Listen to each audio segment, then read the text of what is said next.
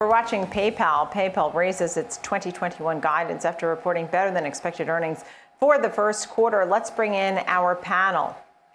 Janet Alvarez, executive editor, Wisebread, and Matt Schultz, chief credit analyst at LendingTree. Thank you both for being here with us. Janet, I'll start with you. Your takeaways from this beat that we saw, revenue and total payment volume that did top analyst estimates for PayPal. So one key indicator that we talked about last time we discussed PayPal was the effect of crypto. And I think we're finally starting to see crypto have a real material contribution to their bottom line. An interesting statistic Don Schulman shared in the analyst call was that people who trade crypto on PayPal tend to visit the site every day or every other day. So that creates an increasing amount of brand loyalty and increasing intensity of use that can increase the number of transactions and the bottom line revenue numbers. Overall, too, the bigger macro story, the inflation story, the talk of all of this money sloshing in the system is positively impacting stocks like PayPal, where revenue is up in large part, too, due to increasing user transactions. And these user transactions are being fed in part by government stimulus and all of the other factors that are increasing inflation at the moment. Yeah, and and that's exactly what we're reading, right? That PayPal stock continues to climb. Bitcoin transactions, government economic stimulus payments to consumers really boosted the top line that we saw there.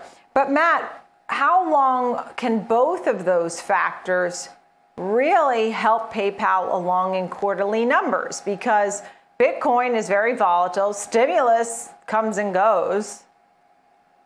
Right. Yeah. The Bitcoin question is definitely a difficult one. But in terms of stimulus, I think that the impact may actually be a little shorter lived than we might have expected. Some recent data that we at LendingTree put out showed that a lot of people's priorities changed with their spending on the most recent stimulus, and instead of using it for basic expenses, they've been using it to pay down debt. And what that seems to indicate is that people are feeling comfortable enough where they're feeling good about being able to knock down that debt so they can get ready to spend when the economy starts going full bore, when offices are open more, and when things return more to normal.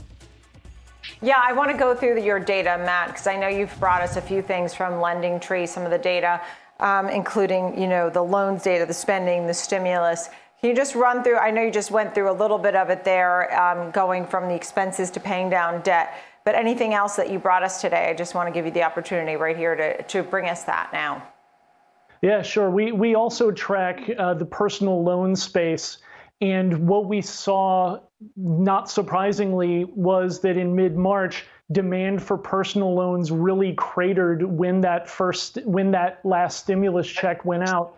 But it rebounded pretty quickly.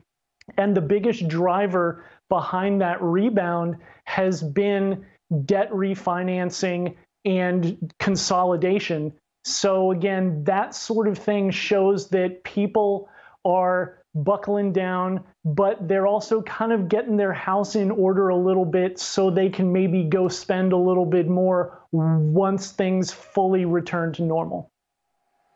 I think about Bitcoin and how we were just discussing, Janet, that how it really helped along PayPal in this quarter. And it's interesting because Tesla obviously said that it contributed to their profit for the quarter.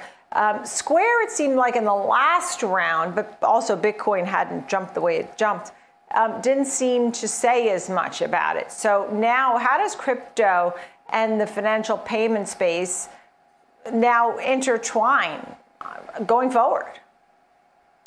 It is an interesting question, and you'll note PayPal's partnership with Coinbase means that users can trade an even greater variety of crypto coins now.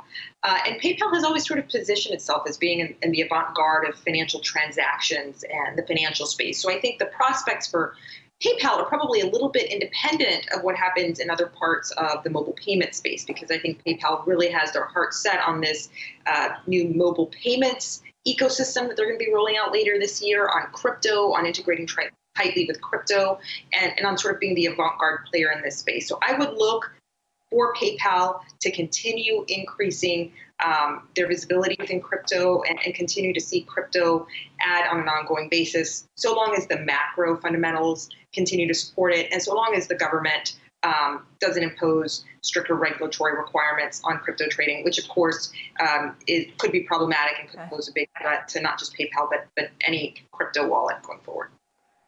Janet Alvarez and Matt Schultz, thank you so much. Janet Alvarez, Wisebread, Matt Schultz, LendingTree, thank you both for being with us here on the Watch List.